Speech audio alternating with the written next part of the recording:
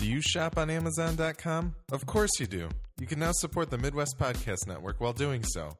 Go to amazon.midwestpodcastnetwork.com and a very small percentage of your purchase will go towards making our network and its content even better. That's amazon.midwestpodcastnetwork.com. Bookmark it today.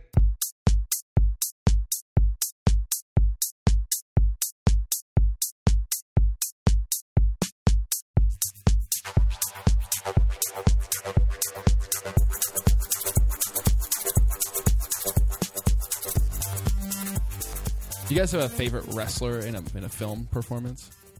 Like favorite time a wrestler just showed up in a movie and you're like, why is he here? I mean, The Rock is the obvious choice for quality, I think. Was Sting in anything? Yes, but it was a movie about wrestling. Oh. Little film called Ready to Rumble starring David Arquette. That's probably my pick, even though I've never seen it. Okay. No, I don't Were there any real wrestlers in The Wrestler? I think there were, but I don't know who was in it. They're off the top like of my head. Zandig level. Yeah, they're probably more CZW fellas. Gotcha. They went real underground for that one. Kevin Nash in Turtles 2. Turtles 2 as Super Shredder. That's a great pick. It's a great pick. Yeah, I don't know. I don't know that I even necessarily am aware of. I mean, you're going to say Kevin Nash in the Magic Mike series, I presume. No, actually, I was going to go with, that's great. He's wonderful as Tarzan. But with an expanded role in Magic Mike 2. But I am a big painting fan. backstory? Absolutely. Yeah. Yeah, absolutely. Have you seen it yet? No. Oh, he's got a torture I listened to the episode, and it's great. Yeah, he's got a beautiful backstory. It's one of my favorite episodes. If you watch it, let me know, because I want to see it. It's The movie? Yeah. really... Oh, you didn't go? No. It's really good. Yeah, I watched one scene on YouTube, and it was the Joe Manganiello gas That station is the best sequence. scene in the movie. Oh, but it was amazing. It's incredible. I busted out laughing at exactly the part you're supposed to break out laughing. They And knew exactly what they were doing. So well done. Wonderful. I was right in that girl's shoes. I was like, this is kind of funny, but I don't know how to react. And then I just lost it right at the right part. Totally lost your cool. I gotta say, yeah. Effective. Suburban Commando. Ooh, yep. But not necessarily for Hulk Hogan. No? No. One of the alien villains, one of the alien goons in the movie is the Undertaker, pre-Undertaker. And I love that. There is pre-Undertaker? There's yeah. He is not undertaken yet. He's just simply Mark Calloway. Mark Calloway, actor. Heir to a Gulf empire. Still Yes. in the living. Yeah, he's not ventured into Death Valley yet. That's good. But yeah, no, he's in that movie, and he fights Hulk Hogan. It's pretty good. Plus, Christopher Lloyd and Hulk Hogan have wonderful chemistry. They on do. Screen. It's actually really good. Have you ever seen this movie? No. It's awesome. It has one of the funnier dad jokes in a movie that you'll ever see. It has a couple pretty good ones. There's one that's so funny. You need to watch Suburban Commando. Honestly, you really should watch it. Hey. It's got like prime Christopher Lloyd, and it's got prime Hogan. What year is this? A 90? I would or say 89? yeah, right in there. Let's find out. Post Back to the Future Christopher Lloyd. Yeah, I think Pre-Undertaker. he had made the first Back to the Pre-Dennis the Future, Menace. maybe the second one, but I don't know how far apart the Back to the Future movies are. So Well, welcome to the Midwest Film Nerds podcast. I'm Alex. Oh, I'm Nick. I'm Willie. Today we're going to talk about all of this wrestling stuff that we've been talking about. We're also going to talk about what we've been watching. And then finally, we're going to end with a review of the first 3 episodes of Netflix's Jessica Jones. Netflix's Marvel's Jessica Jones. Before we get to all that, feedback at MidwestFilmNerds.com is where you can write to us about the show, the things that we talk about. We're at MFN Podcast on Instagram and Twitter. Please talk to us there. MidwestFilmNerds.com has all previous 153 plus bonus episodes with full show notes and timestamps so you can skip over the spoilers. And Amazon.MidwestPodcastNetwork.com is where you can shop on Amazon, and part of the money that you spend will come to us so we can make our show and network even better. The first thing we'll do is buy Alex a copy of Suburban Commando on DVD. Yeah, that we can pledge that to you right now. Yes. But speaking of the network, we recorded a Fallout 4 review on Sunday, so please go look at the Midwest Game Nerds feed or MidwestGameNerds.com to check that out. And yeah. That's 1991, Alex. 91, okay. That's good. That's post Back to the Future 3. So he had done the whole trilogy of that. He was looking so. for a new franchise then, and this was the answer. Yeah, Suburban clearly it Commando. didn't. It What should is have been. What is the IMDb synopsis? I can pull The it up. IMDb synopsis. Let me see if I can get that pulled up here. I recall a bit about aliens. I beat you. Shep Ramsey is an interstellar hero, righting wrongs, etc. His ship is damaged right after a fight with an interstellar nasty, and he must hide out on Earth until he can recharge. He leaves his power suit at home, but still finds himself unable to allow wrongs to go unrighted, and so mixes up with bad drivers, offensive paperboys, muggers, and the like. Then the family he's staying with finds his power suit, and the father tries it on. What?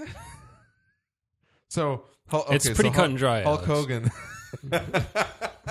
Hulk Hogan is Shep. He's Shep Ramsey. Christopher Yes. Lloyd is Intergalactic the father. hero. Yes, All right. absolutely. All right. Hero of the common man. So what we've been watching, I don't know who wants to start. I could probably kick things off. I'm cool with that. I'm not Yeah. shy.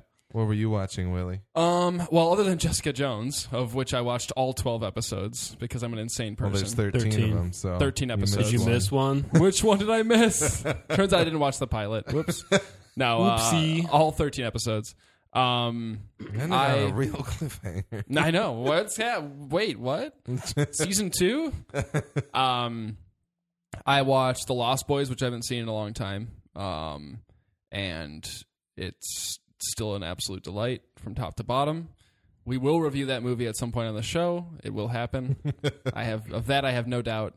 So I'll just say that it's awesome, and I can't wait to talk about it That's good. in greater detail. Yeah. Does Tim Capello count as a wrestler? Oh, he should be. He's the greatest sax player cameo in any. Yes. Yeah. His sexuality wrestler. God, as soon as he popped Because on he makes you screen, wrestle with your sexuality. wonderful. I watched The King of Kong, which I have not seen in a long time. The documentary about Billy Mitchell and Steve Wiebe Steve going Wiebe. head to head to get the High score. highest score of King Kong. Or Yep. yeah, is King it Kong. Yep. Yeah, The okay. original. Or not King Kong, the original Donkey Kong. That was impressive. That was right off King the top Kong, of yeah. Alex's head. Yeah, Yeah. it was. I saw. Directed by Seth Gordon, Oh yeah, that's right. director of Four Christmases and many other movies that are way more disappointed than The King of Kong. Yeah, I knew that. I saw it years ago when it first came out because it was kind of a thing when it came out. It was like everybody was talking about pretty King big, of Kong. yeah. And it's actually still a lot of fun to watch. The only problem I find now with it is you can see where there's some super spin being put on certain things. Yeah. They craft a pretty cool story using the footage that they got of these people, but you can tell some of it's kind of... But they're doing some artful. There's some things, there's some people being poked and prodded into acting certain ways, I'm sure. If not, then they're all insane and should probably be monitored closely. Yeah. No, it's a fun documentary, actually. It's honestly not even Reading into all of that, because I know that Seth Gordon has tried to defend, quote unquote, or has defended against questions of that ilk, but like reading into the different responses from all the parties are very interesting. Yeah, And the fact that I think Billy Mitchell still does not sell any of his hot sauce or whatever to his barbecue sauce, correct? Mm-hmm. He will not sell any of it to any orders that have a phone number in Hollywood because he thinks that Seth Gordon wronged him. Yeah, he's not pleased about it. But I mean, there are things he does in that documentary where you're like, this guy's a jerk. Like, Yeah. I mean, and he might, I don't know, whatever. He might be a very nice guy. It's a fun story though. Yeah. If you go into it just watching it for like just as a good time, you'll have fun. You'll laugh. Who's the guy at the arcade that's like the hype man? And he's trying to The get referee? People, yeah. And he's trying to get people over there. He's like, we gotta. Oh, that guy. He was Oh. It was one of the random dudes. Just that was a like, random. he was like we a got a possible kill Yeah. screen coming up. Yep. He's a cultist of Billy Mitchell's. Yeah. I He's hope the worst. there should be a guy like that at every arcade, just telling you what the hot shit is that's happening in the arcade. He's like, dude, there's about to be an 8-player game on this bad boy. You better check this out. We haven't had 8 players on this game in years. We haven't had 8 people in this arcade in years. So Nick, what have you been watching? See, I don't want movie theaters to go the way of the video arcade. I It's agree. important. I agree. Social experience. That's all I have to say about that. You need to start putting quarters on PlayStation 4s or something. What was I watching? Oh, I finished season 1 of The Flash. I don't think I've talked about that yet. Yeah, Very what'd glad. you And think? I did that like a couple weeks ago. It's really good. Mhm. It's very, very... It might be one of the strongest first seasons of a TV show I've seen in a long time. Have you guys both finished it? I'm pretty sure you have. Yeah, I have. I haven't watched You any haven't of watched it. any No, of it? no. Oh my god, dude, it's better than every other superhero show on TV, Yeah. minus the Netflix Marvel stuff. Okay. It's so good. Yeah. And I actually read a really good article by what's that guy's name? I really don't like him. He's a critic, and he's got like tons of. He's always on a website. Devin, I think it was Devin Faraci. Devin Maybe. Faraci. I don't like him, but I don't remember if he was the one who wrote it. But I think so. Either that or it was Drew McWeeny. Also sucks. But one of the two of them wrote an article how they watched the pilot of The Flash and they said this blows. And I was like, first of all, I was like, how can you say that? It's such a good pilot. But they just weren't into it. And then they kept hearing. It was one of those things where over the course of like the first chunk of the season, they kept hearing how good it was, and they said, all right, I'll give it a second look. Yeah. I get that. I rarely give things a second look if I've made up my mind on it. And then they were like, holy crap, total 180, changed their position, said, it's so good. I don't know what I was thinking. And it fills a much needed void in superhero media today, and especially in TV, where it's just a lot of fun. Yeah. And it does everything right. The interactions with his teammates are great. There's a lot of heart in it. It's very funny. He has fun with his powers, but at the same time, he's always learning how to use them. It's got good villains. It's like it is, I think, a home run. But anyway, I think all I've been watching is The Flash and then like old episodes of The Office, which only reinforced my belief that Parks and Recreation is a superior show. Yeah. But I have very interesting theories on that, but we can talk about that another day. Okay. If I remember. We said it out loud. It's not going to happen now.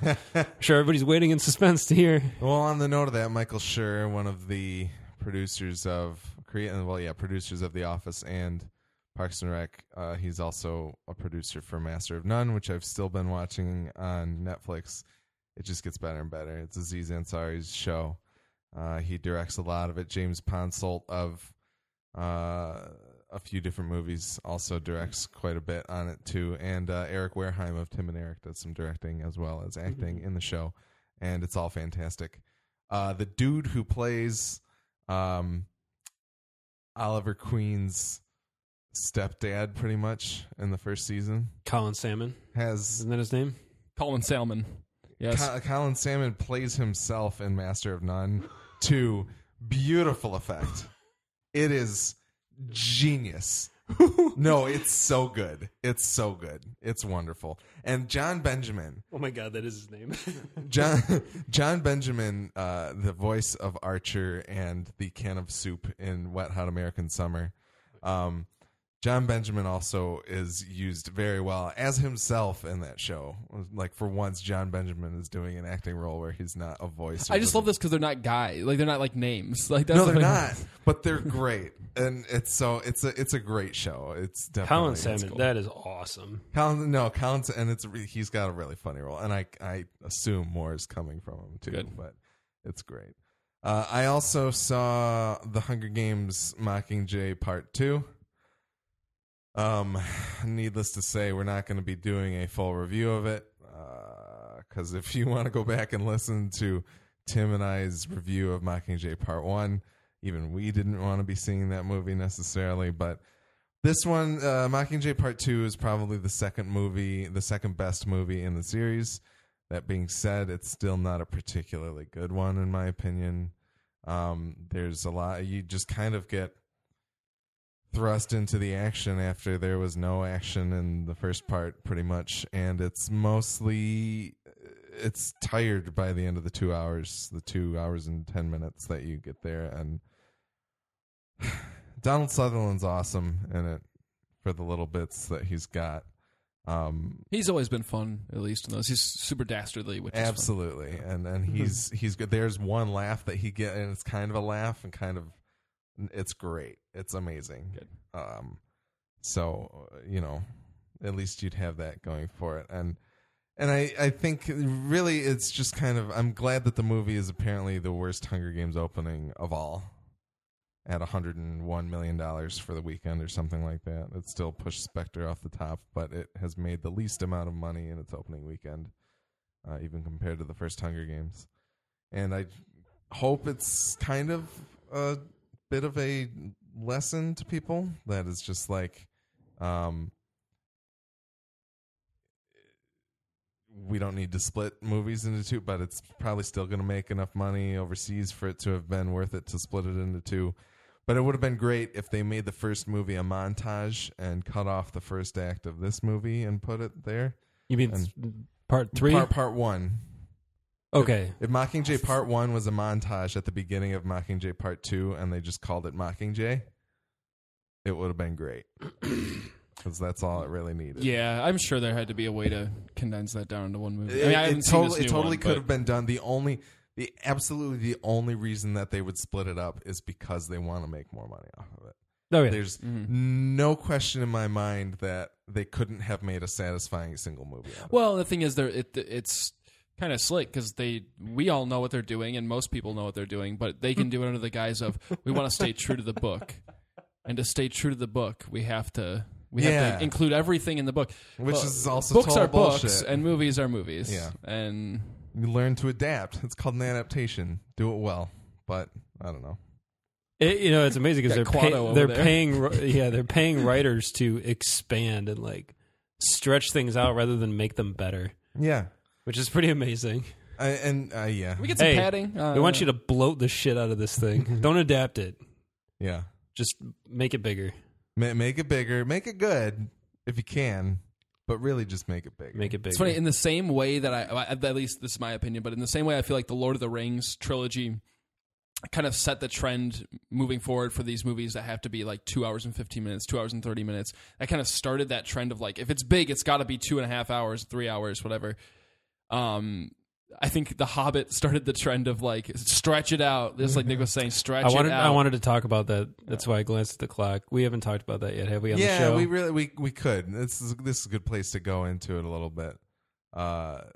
There was a special feature that came out from The Hobbit, and one of the Hobbit Blu-rays came out of somewhere, and Slash Film ran a story on it, basically because there's a quote where Peter Jackson says, "I didn't know what I was doing" on the set of The Hobbit, pretty much. And it comes down to he basically tried to start production from where Guillermo del Toro left it, and that didn't really work out that well. And then he needed to go and try and make a movie that he wanted to make, even though he was kind of making it off of the blueprints of Guillermo. It's heartbreaking to watch. It's sad to me. Nick had a good point in text. He was like, "Yeah, but it's kind of good that they're all calling it for what it is and actually saying this was." It's a mess. ballsy, yeah. But Well, excuse me. The problem is that Guillermo, he said, as he details in the video, Peter Jackson does, Guillermo prepped the movie for like a year and a half or 2 years. Mhm. And then... And Peter Jackson spent 2 to 3 years prepping Lord of the Rings. Correct. And Peter didn't spend any time prepping The Hobbit. He... it's weird because when a director, especially like him, like you can do a Peyton Reed move and take what somebody did and kind of plug it into somebody else and hope that they can stick the landing or at least get as close as possible. But a guy like Peter, who's already so invested in the world and he did it in the past in a certain way for so many years, he was not going to take what Guillermo did and just make that. So they had to start from scratch with a lot of the materials. So all the production designers and the concept artists and everybody, there's a few of them in the video that say we literally threw out everything we spent 2 years doing and tried to start again with a new director with a different vision with no time to do it in. Yeah, they were like props were getting delivered the day of. And this is part of the reason the movie is so CGI heavy is because there was not time to manufacture. There was not time. Like they talked about it was in another article I read. I think you see like one of the props or one of the wardrobe masters posing in front of like 2 huge racks of like 80 suits of armor, and this doesn't exist for The Hobbit because there wasn't time to hand make all this and to get it there. So we got an inferior product, as admitted by everyone involved in the film, which is amazing. That even Peter Jackson is the director and executive producer is so frank. He's like, yeah, it got to the point where he said we were giving the crew an extra hour on lunch just so I could sit and try to think about what we were going to do that day. Yeah. And that's the thing is, I mean, you hear occasionally years later, you'll hear people talk about, oh, that was rough. That was a bad shoot, 5 years later, 10 years later. But you don't hear about it when the DVD's coming out or like when the new Blu-ray is coming out. Like that's not something that you And especially when you have 3 films over the course of 3 years worth, and you think about how how they did this for months. Like how much money was wasted just sitting around trying to figure out what that, like, it's embarrassing. It's embarrassing. And it's ugly. And that's a classic example of the studio is making a release date, not a movie. Well, and it's really tricky. It's a damned if you do, damned if you don't situation, because as a lot of people the point a lot of people raised was, even if Peter says, okay, I'll take it over, can we push back the movie's release 2 years so I can continue to prep it further? You've already locked in everybody for a certain amount of time. So you either pay through the nose to release a lot of these people and risk not booking them again in the future, or you just try to move ahead anyway and hope for the best, which is obviously what they settled on at the cost of most of these people's health and sanity, I can only assume. Yeah, this was off of a special feature on the newly released extended edition of The Battle of Five Armies. The R-rated cut, which I don't know if you guys have seen clips from. It's hysterical. It's like Dead Alive. Like there's like guts flying out and blood shooting out of monsters. There's actually an R-rated version. Yes, it is technically the R-rated cut of Battle of Five Armies. There's like decapitations and like it's it's pretty good. I wasn't Is New Line like not doing well? Like New Line isn't doing well, but are they just like, this is all we got? And what do you mean? Like, is that why we have 3 Hobbit movies and like they went back to the Hobbit? Well, part of it had to do with MGM. I remember them saying there was a big dispute between Guillermo and them because they were saying that he was kind of pissed off at the whole thing because he moved his family and everything to like New Zealand or whatever for like 2 years, and then it was all for naught. But no, it's, I wasn't wild on these movies to begin with, and this just makes them even more distasteful. At least it makes sense now, though. Like, I get it now. Not that helps. I'm not going to watch them ever again. Yeah, Still haven't seen the third one, but and it's hard. Don't ever. No. Just don't. There's no point. There was nothing I saw in the first 2 movies to even make me consider watching the third one. There's nothing. And there's really no clear person to blame, so it's kind of a bummer. Like, you feel a little bad for Peter, and then you're like, well, maybe you shouldn't have taken it on, but at the same time, who better to try to see it through than the guy who's already done it once, sort of? Because if they had put it in the hands of like I don't know, Peyton Reed. No, not that he's not talented. I'm trying to think of his name just so I can make fun of him. But Matt Ratner. No, I can't remember the guy who directed Fantastic Four. Len Wiseman. No, Josh Trank. Yeah, rather than put it in the hands of some unknown and watch them ruin their career over it. Why did Guillermo walk away? I don't think he. I don't know. I don't know exactly. He likes to talk mostly about making movies. He doesn't like to make them. From what I've heard, there was some. He was not a fan of making movies. He likes pre-production a lot, but when it gets to the actual, filming part, he goes, not for me. Like Robert Zemeckis, he hates making movies, just likes doing post work on them. From what I understand, and I could be wrong, but I remember reading that it was some dispute between Guillermo and the higher ups. Like, I think it might have been a release date type thing. Like, they were like, "Hey, here are your dates for your movies," and he was like, "Please go." He was like, "No, please go." Which is, as amazing as Peter's vision was for Lord of the Rings and all that, just seeing a Guillermo del Toro movie would have been really cool. Right? Incredible. Can you imagine really some of the cool. stuff that comes from the source material that he could? They would have all been rated R cuts because they would have been terrifying. And I mean, yes, please. Yeah, there's something to be said about if Peter Jackson got to make 3 Hobbit movies that he wanted to make. I don't think he would have made 3 Hobbit movies. First of all, it wouldn't have been 3. I'm just saying some that's adaptation first of thing. The Hobbit in whatever form it would. If he would have started it from the beginning that way, it would have been designed that way. He would have had the time to do it all the way through and make the coherent universe between The Hobbit and The Lord of the Rings. Yeah, that would have been cool. That would have been cool, but it's also not super necessary for those 2 to be. That's one of my problems with those movies is it tries way too hard to link the things together. Yeah. It doesn't need to. It does go out of its way. And as we've said multiple times in probably all 3 of the reviews, The Hobbit doesn't need to be tonally the same as the Lord of the Rings movies in the first place. And it can kind of come from a more, I don't want to say childlike, but that's kind of what I want to say. Well, I hate to use it as an example because there's one that's good. Well, I guess it's kind of similar, but the Star Wars trilogies, the prequel trilogy, love it or hate it, at least it makes sense for it to tonally be kind of different than the. You know what I'm saying? Like the tone shift makes sense. It's a different time in that. You know what I mean? The Hobbit didn't even try. Circumstances. Yeah, the Hobbit didn't even try. I mean, that was a completely different time in the ages of Middle Earth. So it makes sense for it to have a different vibe and a different feel. You know what I mean? Yeah. But they didn't try to do that at all. Yeah. Did you guys watch the whole video? I did. The Peter Jackson Yes. thing? Oh my God. There's one, I just thought of it a minute ago, and it was so funny when they're talking about the second unit is literally just filming people fighting with no idea what they're shooting. Why? No storyboards, nothing. They're just like, Andy, take your team and shoot for a month of just people fighting. And then they call them and they're like, hey, we're actually halting production indefinitely because we don't know what we're shooting. Yeah. And there's just an awesome piece of editing in that where you see one of the orc extras with his mouth hanging open like what am I supposed to do now? And he's got his sword and shield in his hand. Oh, it was so funny. Well, then even Andy turns to the B-roll camera, and is like, "We've just wrapped the Battle of the Five Armies," and then he's like, "Just kidding, we couldn't shoot that in 2 days." Yeah, like however he says it, it's really funny and sad at the same time. Yes, like, watch this video because it's amazing. It is, and there is the most.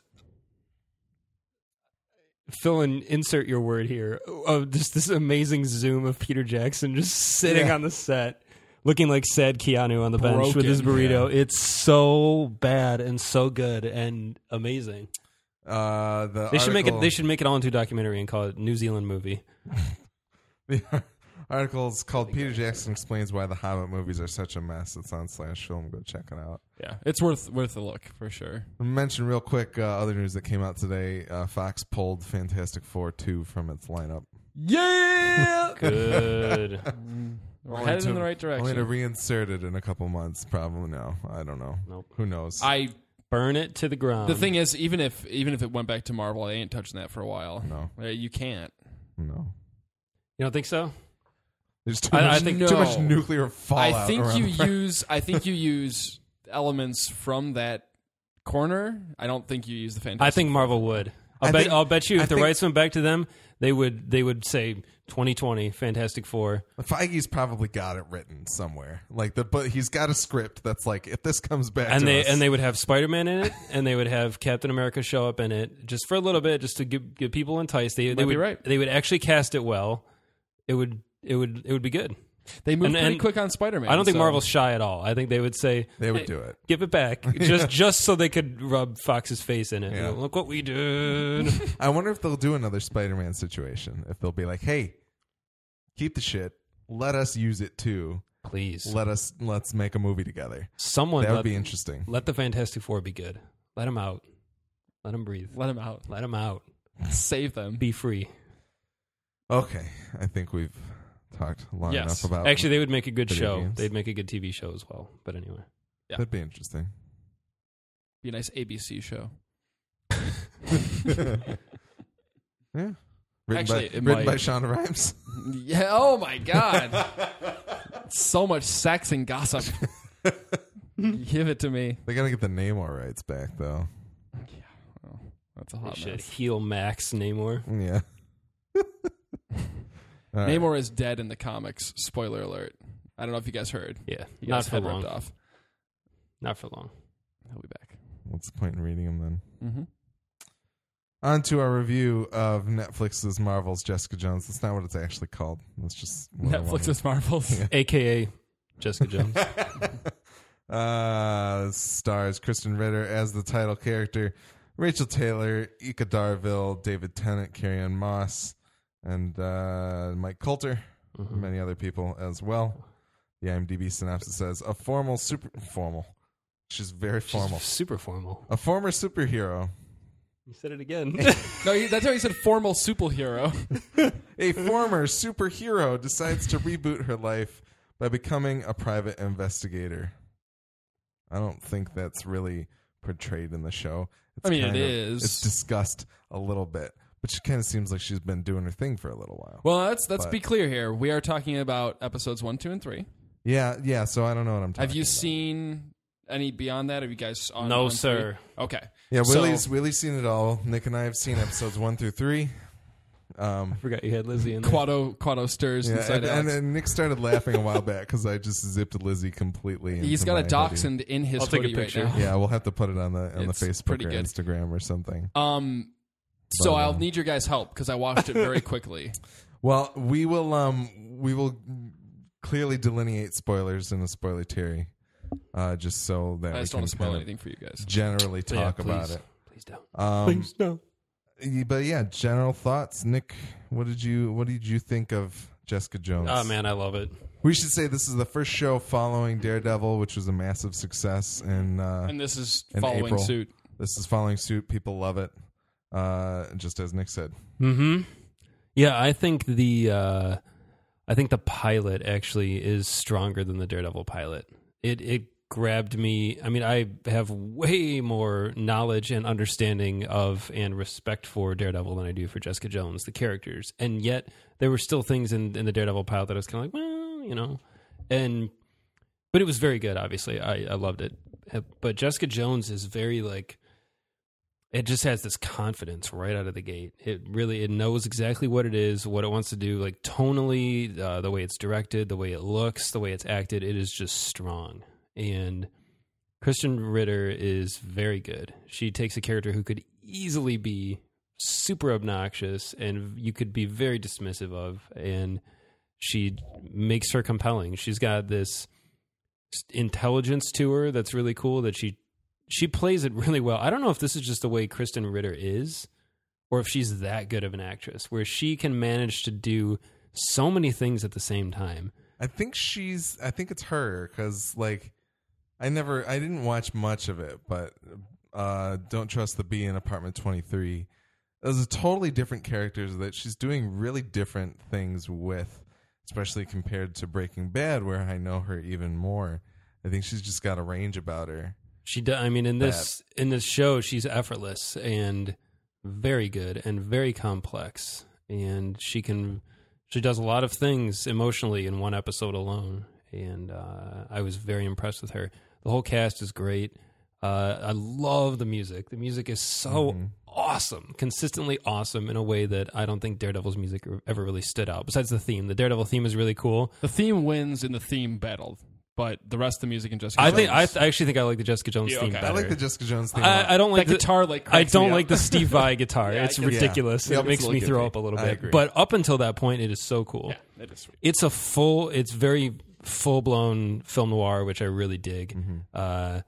Mike Coulter is so awesome. He is so perfect. And when I saw pictures of him, I was like, okay, yeah, he looks the part, but I have no idea who you are. We'll see.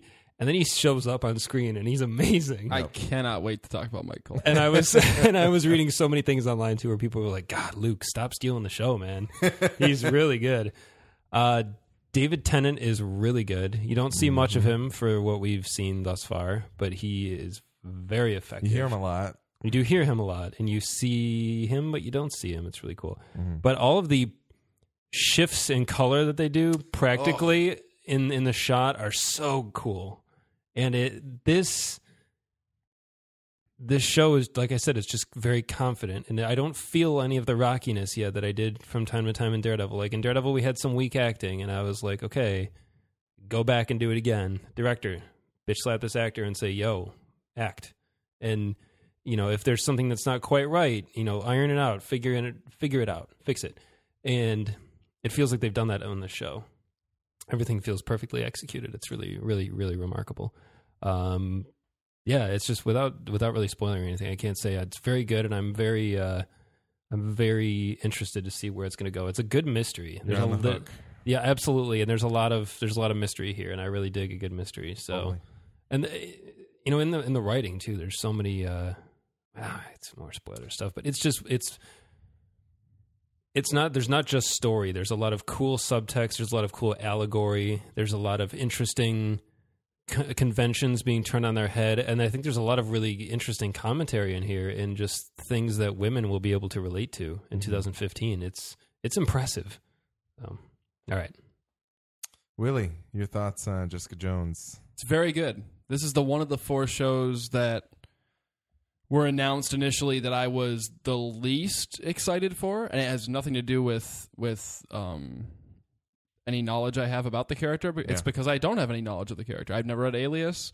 I know who Jessica Jones is. I've only read her as a supporting character in kind of the big event stuff. Yeah. I've never really delved too deep into her. She seemed like she was kind of a cool character, and I know Bendis did some pretty great work on that book. But Bendis, Brian Michael. Yes, but I wasn't super excited for this one out of all of them. I was kind of hoping that this was going to be the show where they peppered in a bunch of Other junk that got me excited for other stuff, which thank God it doesn't. Yeah. Actually, I think this show, and I'm talking about the season as a whole. I won't do it in spoilers, but I've watched the whole thing, so it's hard for me not to talk about the whole thing overall. They do the opposite of that. They do very little. That's something that that I don't want you to comment on it, so feel free not to. Sure. But I'm wondering how much Luke is actually around in the rest of the series, and because it feels like to me so far that he's a fairly prevalent character, and it'll be interesting to see him take his own show later on. But even at that, it feels very natural, and it doesn't feel like they've welded these two things together. And it's not, because obviously they're together in the comics, at least at some point. Mm-hmm. They're characters that are kind of discussed in step with each other. But I agree. I'm glad that it's not like, here's other stuff in the Marvel Cinematic Universe, and these are all the guys in the New York area. And blah, blah, blah. It's not that. And that's it awesome. Could have been. And honestly, if there was going to be a show that had been that, this would have been the one. Yeah. Because I'm not the only person. We've had 2 out of 3 people so far who do read comics and who have quite a bit of knowledge from comics, at least during that time period that Alias was big, that don't have experience with this character. Mm-hmm. So that should tell you right there, even people that read comics don't necessarily know much about this. Jessica Would be Jones. where they feel like they could take the most liberty to kind of exactly make it a tool of marketing or something. Exactly, and they didn't, and that's awesome, and I applaud them for that. There's the occasional goofy mention like, oh, the big green guy. Yeah. Like, okay, Aliens. all right, gotta do it. Yeah, the incident, but it doesn't bug me anymore. Now it's just part of the thing. And prison. The witch prison. Ever since the witch prison was reopened. Yeah, it doesn't bother me anymore. It just kind of goes, okay, yep, sure. Yeah. It's there for whoever needs to be reminded. It does help to provide context, I think, though. Yeah, and it's cool because people would be talking about this stuff. So it's I didn't know when the show took place, so I was glad we got mention of that. Yeah, and so far most of the Marvel stuff has been pretty in terms of continuity, it's moved on a pretty straight line. There's been a couple of little side steps or prequels and stuff, and I'm fairly certain. I think the Luke Cage show is going to be a prequel. I think about him getting his powers. I assume. I don't know. I'm not sure. We'll see. Yeah, I don't know. You heard it here first. But I have that vibe. Like, I feel like there's not... It'd be weird for me to have maybe Jessica Jones will be a character on the Luke Cage show. I don't know. I feel like because they're all supposedly driving towards Defenders that it wouldn't make sense to do that, but who knows? I don't know what the plan is. But anyway, so I really enjoyed the show. Past the point where you guys are at, there's a section about 2/3 of the show and where I went, they have no idea what they're doing right now. They have no fucking clue what they're doing with this show. It corrects itself very quickly. Thank goodness, because I was really concerned for about an episode and a half there. I was going, this is going to be bad. This is going to end really badly. Is she buy a jetliner or something? Yes. Taylor Kitsch shows up with his private jet, and he's like, let's go to 3 Mile Island, and we're going to find the gumbo. Hoona gumbo. No. What were you asking, Nick? Is it... what was your legitimate question? If I can get the train back on the rails here. Oh, man. Is it? What was I going to ask? Are they episodes that are just kind of fluff? Like Is it padding? They don't drive it forward? It's, to me personally, and this is a very overview of things, there are subplots in this show that become far more present on screen than they ever have any right to be present on screen. Gotcha. They serve really... So maybe the season should have been 11 episodes? Yes. Is what you're saying? Okay. This season should have been... So it's just a little bit too much. It should have been 10 episodes. You can tell at the point they are stalling to get to the end game of the show. Gotcha. And it's almost like... I almost liken it to Lost as a series, where there's about a season's worth of Lost there, where they're like, what the fuck are we doing? And then you get episodes about Jack's tattoos, and who wants to know that? Who gives a shit? That's kind of what they do for about, I'd say, 2 episodes tops here. and it's somewhere around the episode 9-10 mark. And you guys, I think, will not disagree with me when you get there. But once it gets back on track and we get moving towards kind of the finale of things, I got right back into it, and because I enjoyed the characters so much. I think it didn't. I think another episode of that stuff, and I would have gone, oh no, this is a problem. But I think it worked out. Mike Coulter's incredible. Mm-hmm. God, Jesus, whoa, that dude has the charisma of like Luke 1,000 men, like 1,000 chiseled men into one man. He's wonderful. I might have a bit of a man crush on Mike Coulter. Not gonna lie, that's okay because my wife also has a regular crush on Mike Coulter. So, and Kristen Ritter, I'm not going to lie. It took me a minute because I've never watched her in anything. I've literally never watched a frame of Kristen. No, that's not true. She may be a supporting role in a comedy here or there, but never watched her star in anything. And it took me a minute because I don't know a lot about her and I don't know a lot about the character, and I didn't like the character for the first episode, but that's good. Like, I almost felt like it's a good thing that I didn't like her at first because she's kind of an asshole. You know what I mean? She doesn't give you a lot of room to. You're really kind of like, oh, she's kind of a dick. Like, but then she does. She grows on you, and I think that's really cool. And she's great. She's really, really good.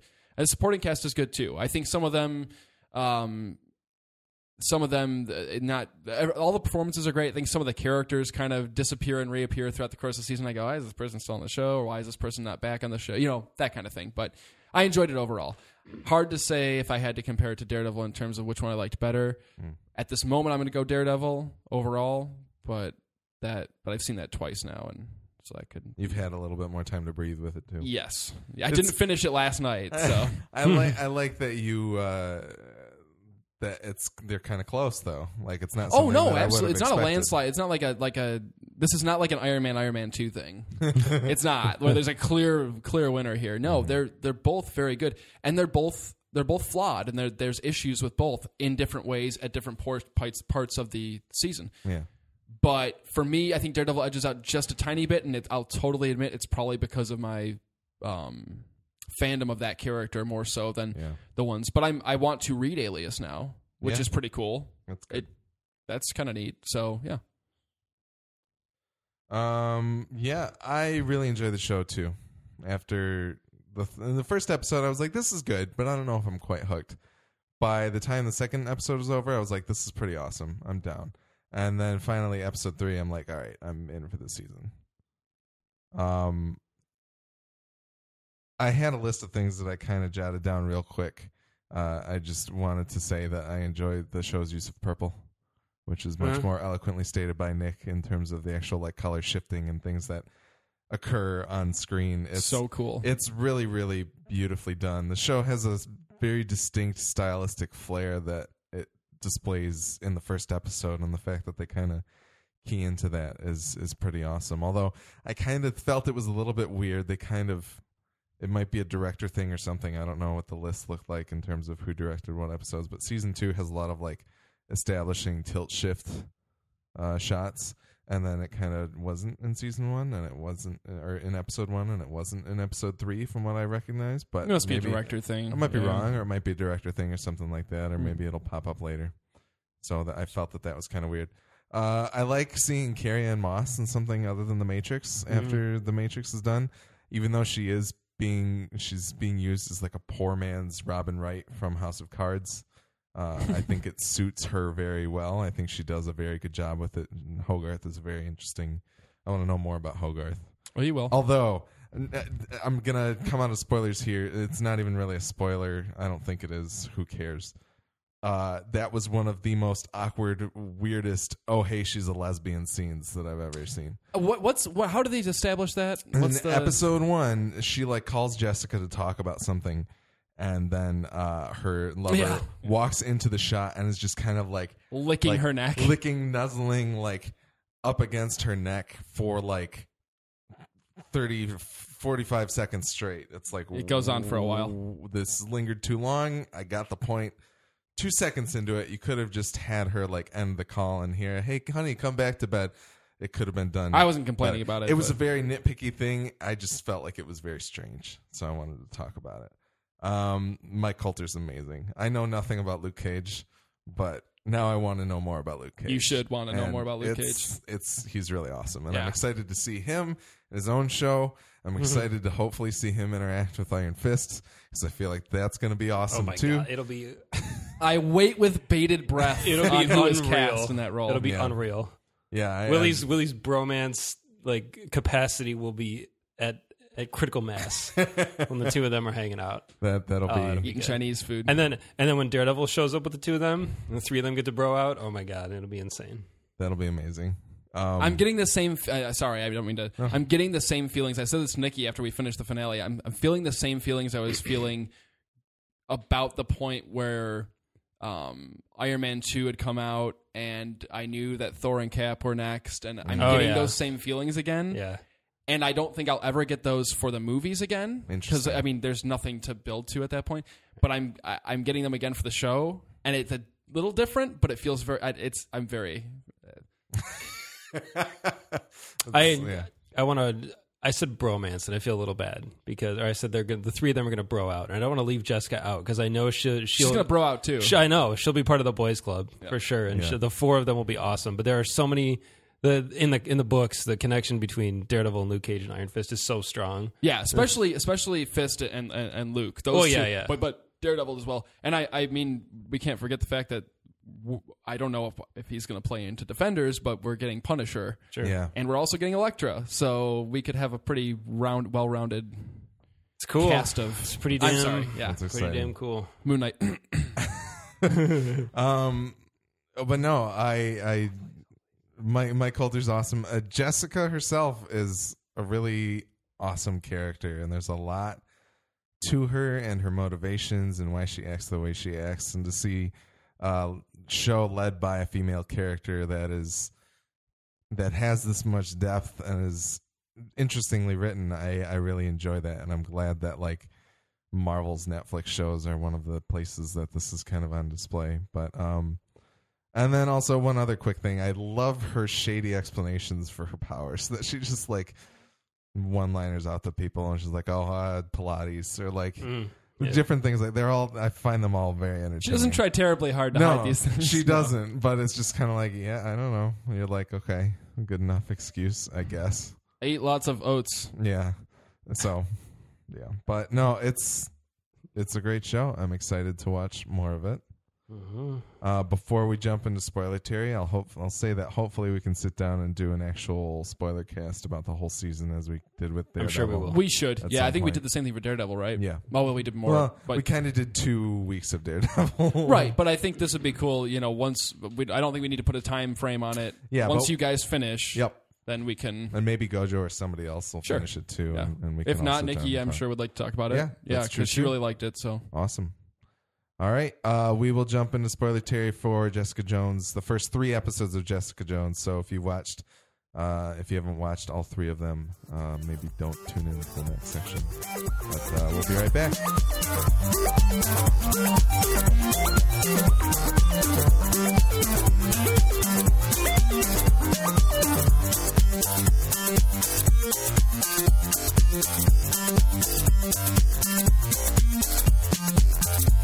Here we are in spoiler Terry for Jessica Jones, episodes 1 through 3.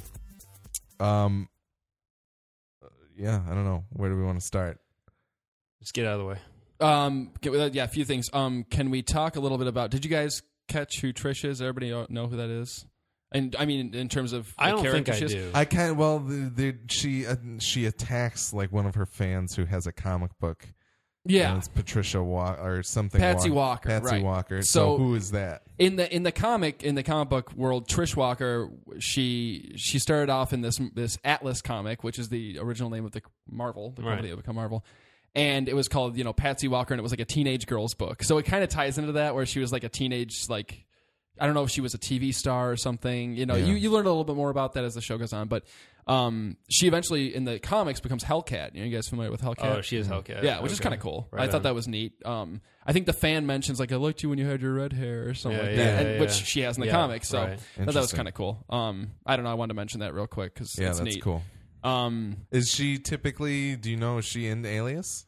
she is not Okay. in the comics, and I only know this from just knowing it outside the comics. But she is actually friends with Carol Danvers, Miss Marvel. Okay. But because Miss Marvel's getting her own movie soon, really, they wanted to switch it over. And I think that's fine. It's a fine transition to make, and I don't think we're going to get a Hellcat movie, so I think that's a safe place for that character. Yeah.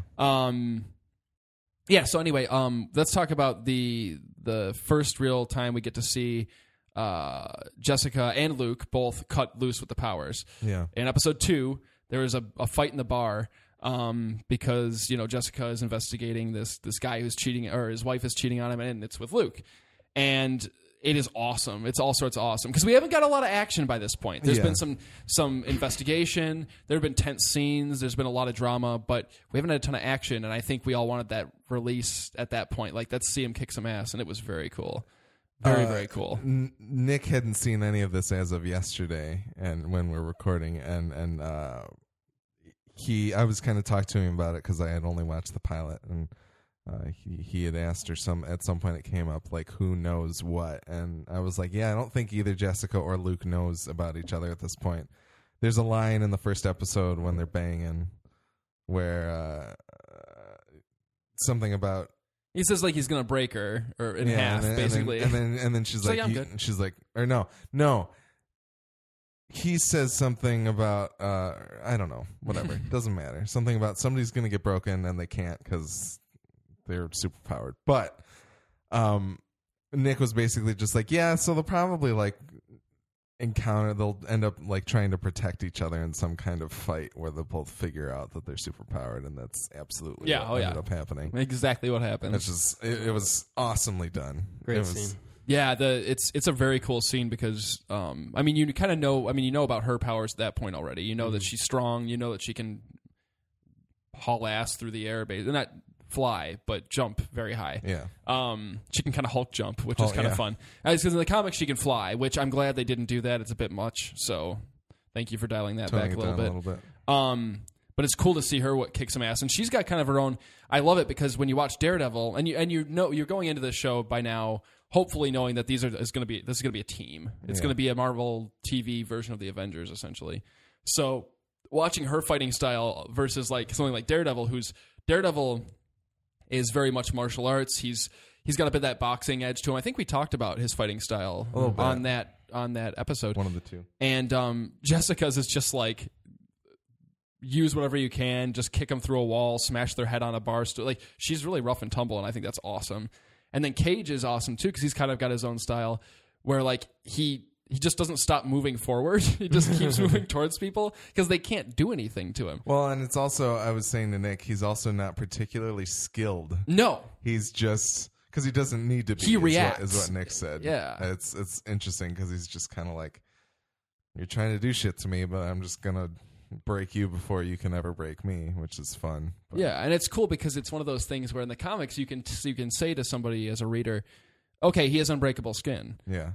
And you can draw a picture of that, but like I can't comprehend what that looks like in live action. Like, what does it look like when somebody goes to stab him? Does the knife bend? Does it spark? What happens? And it's cool to finally be able to see a real life version of that. Yeah. And I think they did a very good job with displaying that. Like the beer bottle just crumbles when the guy goes to. It's awesome, So, yeah, that was a very cool scene in episode 2. Big fan of that. Absolutely. Sweet Christmas. Oh, was awesome. He said "Sweet Christmas." Yes, it will not be the last time he says "Sweet Christmas." Good. Don't worry. When he said it, I just immediately texted Gojo and I just said "Sweet Christmas!" with an exclamation point, and he goes, "Oh yeah!" And where he says it is so funny. It is hilarious. It's post-coitus, which is wonderful. We didn't talk about how the show is filled with sex. It's pretty raunchy. Sometimes it feels like it's trying a little too hard. I don't know if you guys felt that way at all. Dude, in the pilot when Jessica's sitting up on the fire escape and that woman just walks up to Luke just in her lingerie, I just started laughing. I was like, this is so steamy and just hilarious. You just wanted a guy to like walk down the street with a saxophone? Yes, absolutely. Yeah. The pilot is so hilariously like 19 like Is it Tim Capello? Does he have a saxophone? Oh, absolutely. No, she would leave. She would leave Luke. It's the only thing that could draw that Luke woman would away. leave her, actually. Yeah, and they both would just go, what is that sound? Let's go check it out together. What is that glowing thing in the distance with the moonlight radiating off of him? Yeah, It's beautiful. The pilot is so moody and just great. Yeah. It's very noirish. You're I absolutely love right. that influence. It's really good. I really, some of the earlier episodes of Daredevil had a similar color palette where there were lots of like purples and reds and blues, and they kind of shied away from it as the season went on. And I wish they had stuck with it because it's a really like the Daredevil motion poster and the Jessica Jones one are very similar. And I love think they're that. on the same Yeah. street and they have the same kind of colors. And I wish that Daredevil had hung on to that, and I'm hoping season 2 has a little bit more of the similar colors because I like that kind of somewhat shared aesthetic. Obviously, Jessica Jones has a lot more purple, which makes sense because it's the Purple Man. Yeah, But and Daredevil would have more red. Has a little more red, hopefully. yeah. So No, I like that idea, and I think that's one of the things. I think that might be one of the things that bummed me out a little bit about the intro to this show. Is I was hoping it was going to be similar to Daredevil's a bit, where they would have that one similarity between the shows, where it's not the same song, obviously, but a similar like series of visuals that are silhouette, like purple being dripped onto like On that different- that would've been kind kinda of cool. consistency would be I would have liked interesting. that, but they aren't dissimilar. They have similar feels. to I them. love the credits too. And I want the DVDs when they are they ever going to make Blu-rays of I these? don't think so. Yeah, Because They might. They made Blu-rays a House of Cards. I Because suppose. God, it's taking forever. I think but they made Blu-rays to Daredevil. Or they're no, going to. they still haven't. They were on Amazon at one point. I Um, remember looking it up. I'm hoping that they have cool colors, like a similar uniformity to the. I don't know. I know that's way in the future, but No, that would have been cool. I love that stuff. So especially if like he gets Luke Cage and he's got a blue, and then like Oh, wow. Iron Fist Maybe they even changed has, their like, mind. yellow or something like that. exactly, yeah, I think that'd be really cool. Yeah. Can we talk about David Tennant real quick? Yeah, Sure, yeah. I wanted we- to talk about. We one haven't of my- seen too much of him, but Right. what we have seen, there's something so much fun about David Tennant in general, and then him playing a bad guy for some reason is just like, man. Yeah. I feel like he like really enjoys it, and he's really fun to watch too. He's so much fun, and he's really good. Like he's really, really good. I didn't think that there was any possible way that they could achieve anything above or on par with D'Onofrio Right. Yeah, in terms of a villain that could carry a season. You know, that we could follow through a season and would remain interesting. And they've done it, and they might have one-upped it even. I mean, they wow. they do such an amazing job of conveying that feeling of paranoia and fear. And even in only these 3 episodes, there are times where like when she goes to drop off Trish in like episode 3, and then is like, "All right, I'll see you later." I was like, "You're going on your own?" Yeah. Because how do you fight this? Yep. he's You know a what I mean? constant presence too, and I love that. It's like very good. Even he's barely on screen, like you guys said, the first 3 hours of the show, but he's constantly a You presence. feel Like, it, yeah, and it's. I was kind of sad they didn't really keep they kind of lost a little bit of consistency in the first episode with kind of the sanity effects on her, where they do a good job of keeping it so that they do that color shift into purple real quick where he interacts with her, and there's a few times where they hit that and he's like interacting with her, or she's Or licking going her face. crazy or licking her face. Like there are a few times where they do that where they don't do the color thing as well, and I was kind of like, well, that's a little bit of a bummer. Well, they start to disappear in episodes 2 and 3. They don't happen as much, and I think Yeah. it's because at the end of episode 1, she makes a conscious decision to like fight it head on. She like even has Yeah, the but- line where she says like, "You can either run from it or admit that it's happening and do something about it," type of thing. So I think that helps her flashbacks. But I'm speaking like even in just the first episode, there are points where it's him messing with her head, where they don't do the same visual thing. Like it's even, I can tell you the exact moment that I'm thinking of is the one where she's walking in the hotel to get Hope, Mhm. and he's like behind the door as she walks into a room, and he comes out, and they don't do it there, and I'm like, I think that whole scene was pretty it's purple, a tiny wasn't it? knit to pin. No, it's completely yellow, actually, from what I'm thinking of. Maybe I'm totally wrong, but I was like, why didn't they do it there? you want a little more consistency, maybe, with how that was presented. Yeah, And, just because I think it's a beautiful effect, and I think Yeah. it does. yeah, all those a purples. really good job of like demonstrating and throwing you off in that instance, and just I think it's really cool. But- There's a part, and this is not a spoiler at all, later in the show where she's going to have some sort of confrontation. You know she's heading into a confrontation with him or involving him, right? And there's a door slightly ajar where she's walking down, and it's all purple illuminated behind the door, and you're like, no, do not go in there. That's Don't sweet. do it. They really find cool ways to use that That's throughout. awesome. Yeah. That's awesome. So I watched all 3 episodes pretty much back to back, and I was, really looking forward to the eventual confrontation with him. And the initial face-to-face is so awesome. And the look on his face immediately reminded me of, and I've talked about this numerous times on the podcast, Edward Norton in American History X. And that look on his face when he stands up and sees her is just madness. And it is so good. And it's he's staring right into that lens, right into you. And I was watching it just going, oh, like I audibly reacted and was just like, oh my God, like that, what an expression. And then it cuts back to her, and then it cuts back to him, and just the tiniest grin forms. Like, there you are. He's a master of the smirk. Oh yeah. Yes. He has full control over all these muscles. That tiny little muscle Yes. right there. Yeah, it was remarkable. I was like, wow, this is a really impressive final unveiling of a villain. It was just as good as when Murdoch and Fisk meet for the first time in Daredevil, which is also an incredible moment. Yeah. Yeah, I love the build to that. Yeah. I'm glad we got it when we did. Like the Daredevil Kingpin moment takes 8 or 9 episodes to get there. It's a before long they ride. actually finally meet. And then in this one, it's just there it is. It's just phenomenal. I can't wait to see what else they do with him. There are some really, truly incredible.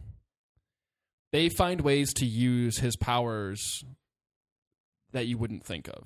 You know what I'm saying? That's cool. I think that's very cool. I think that the writers were really smart about how they did it, because it could just be as boring as everybody attack Jessica Jones.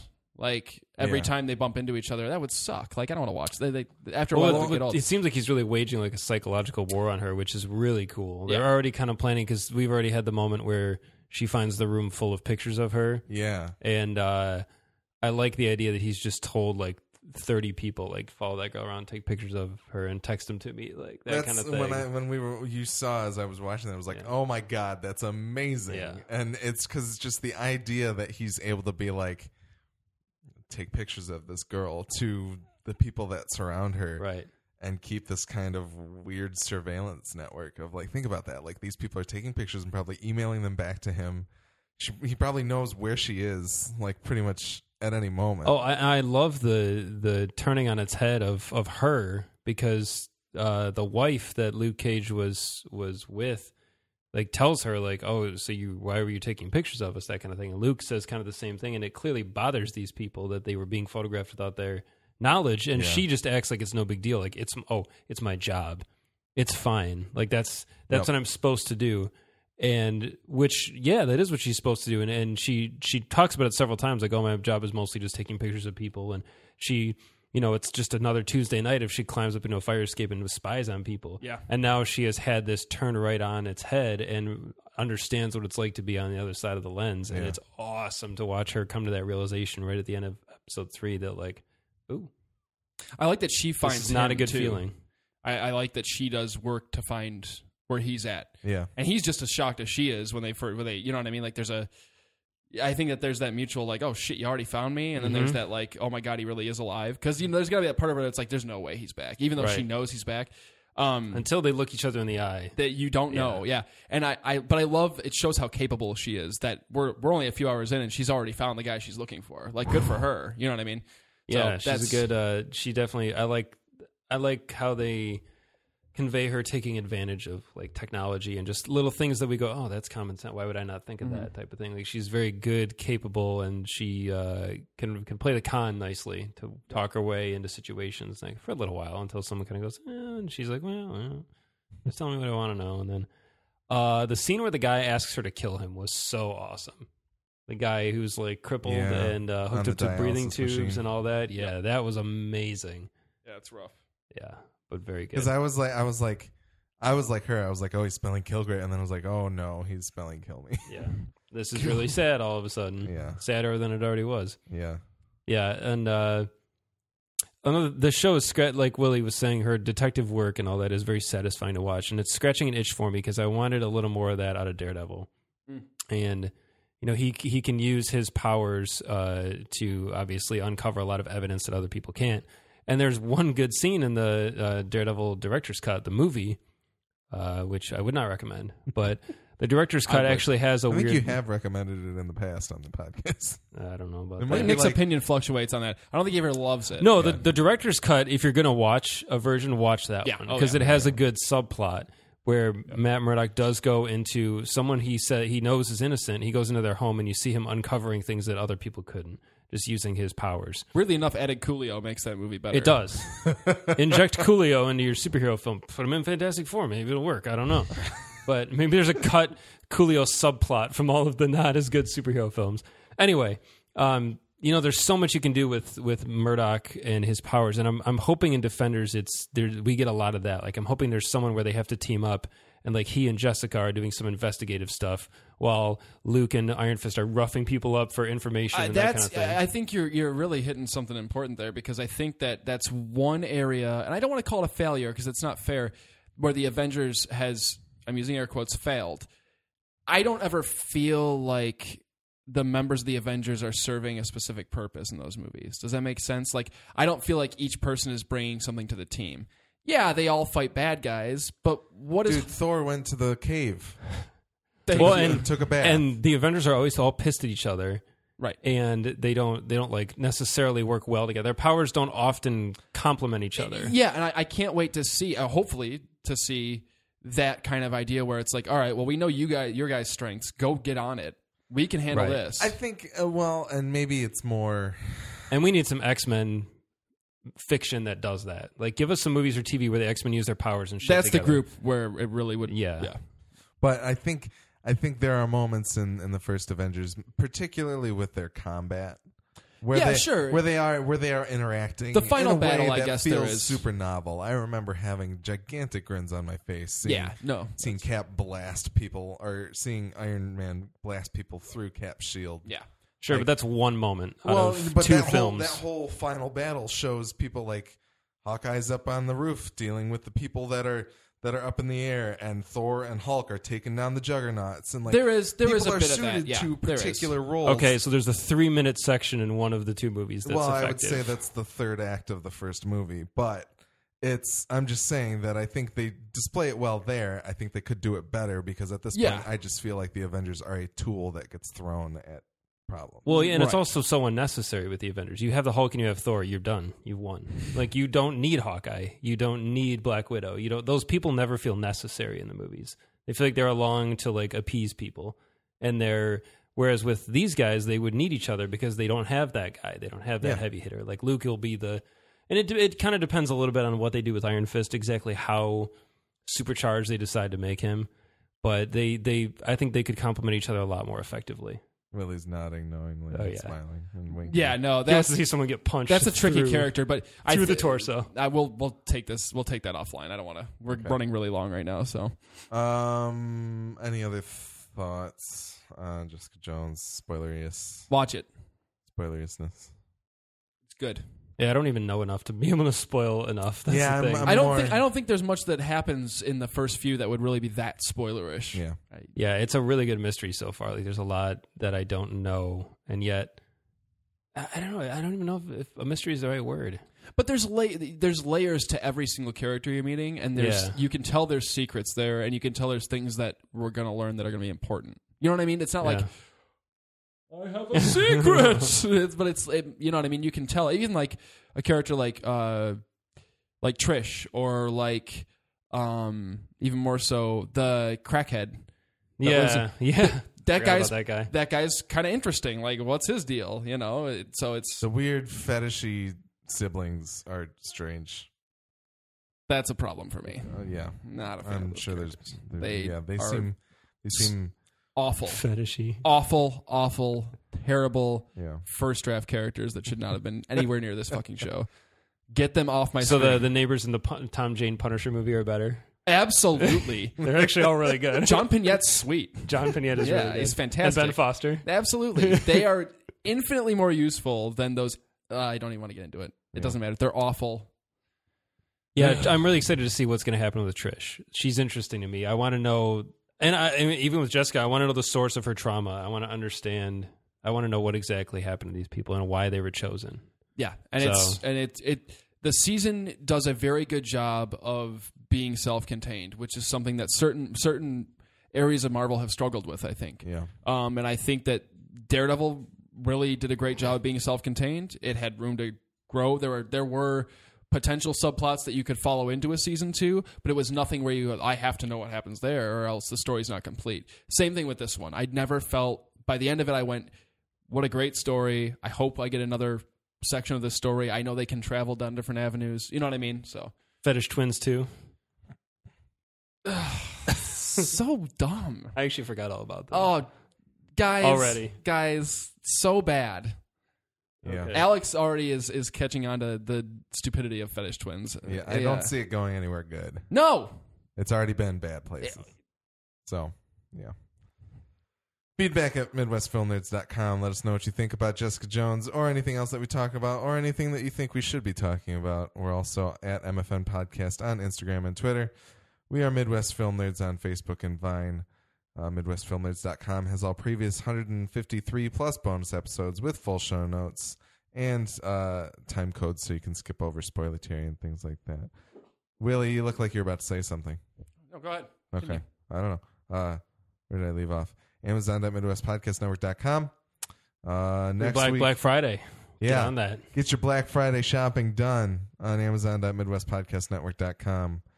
You will be saving money, but you'll also be giving us a little bit of money to make things even better than they are now because they're already awesome. But yeah. Next week, it's going to be Creed. I'm pretty certain. I'm going to try to see The Good Dinosaur as well, and also 6 other Rocky movies that I haven't seen yet. So we'll see what gets done and what Do doesn't. you want to hang out and I'll watch all the Chuckies on one TV and you watch all the Rockies on another TV? There's 6 of each. Hey, I mean, yeah, we could probably make it happen. Well, Chalky. Chalky. Did I say Chalky? No, that's what I'm saying. Oh, oh. That's what we'll call. Yeah, that's really good. Yeah. Our Chalky night. Yeah, That's wonderful. yeah. Did I just give away what our next Fight the franchise is? You did. I can cut it out. if you want. It's the Child's Play films. Okay. Get There you excited. go. Just get it out there. There you go. Hype it up. All right. Yeah, I think that's about it. Kyle XY, go watch a movie. Zebediah Kilgrave.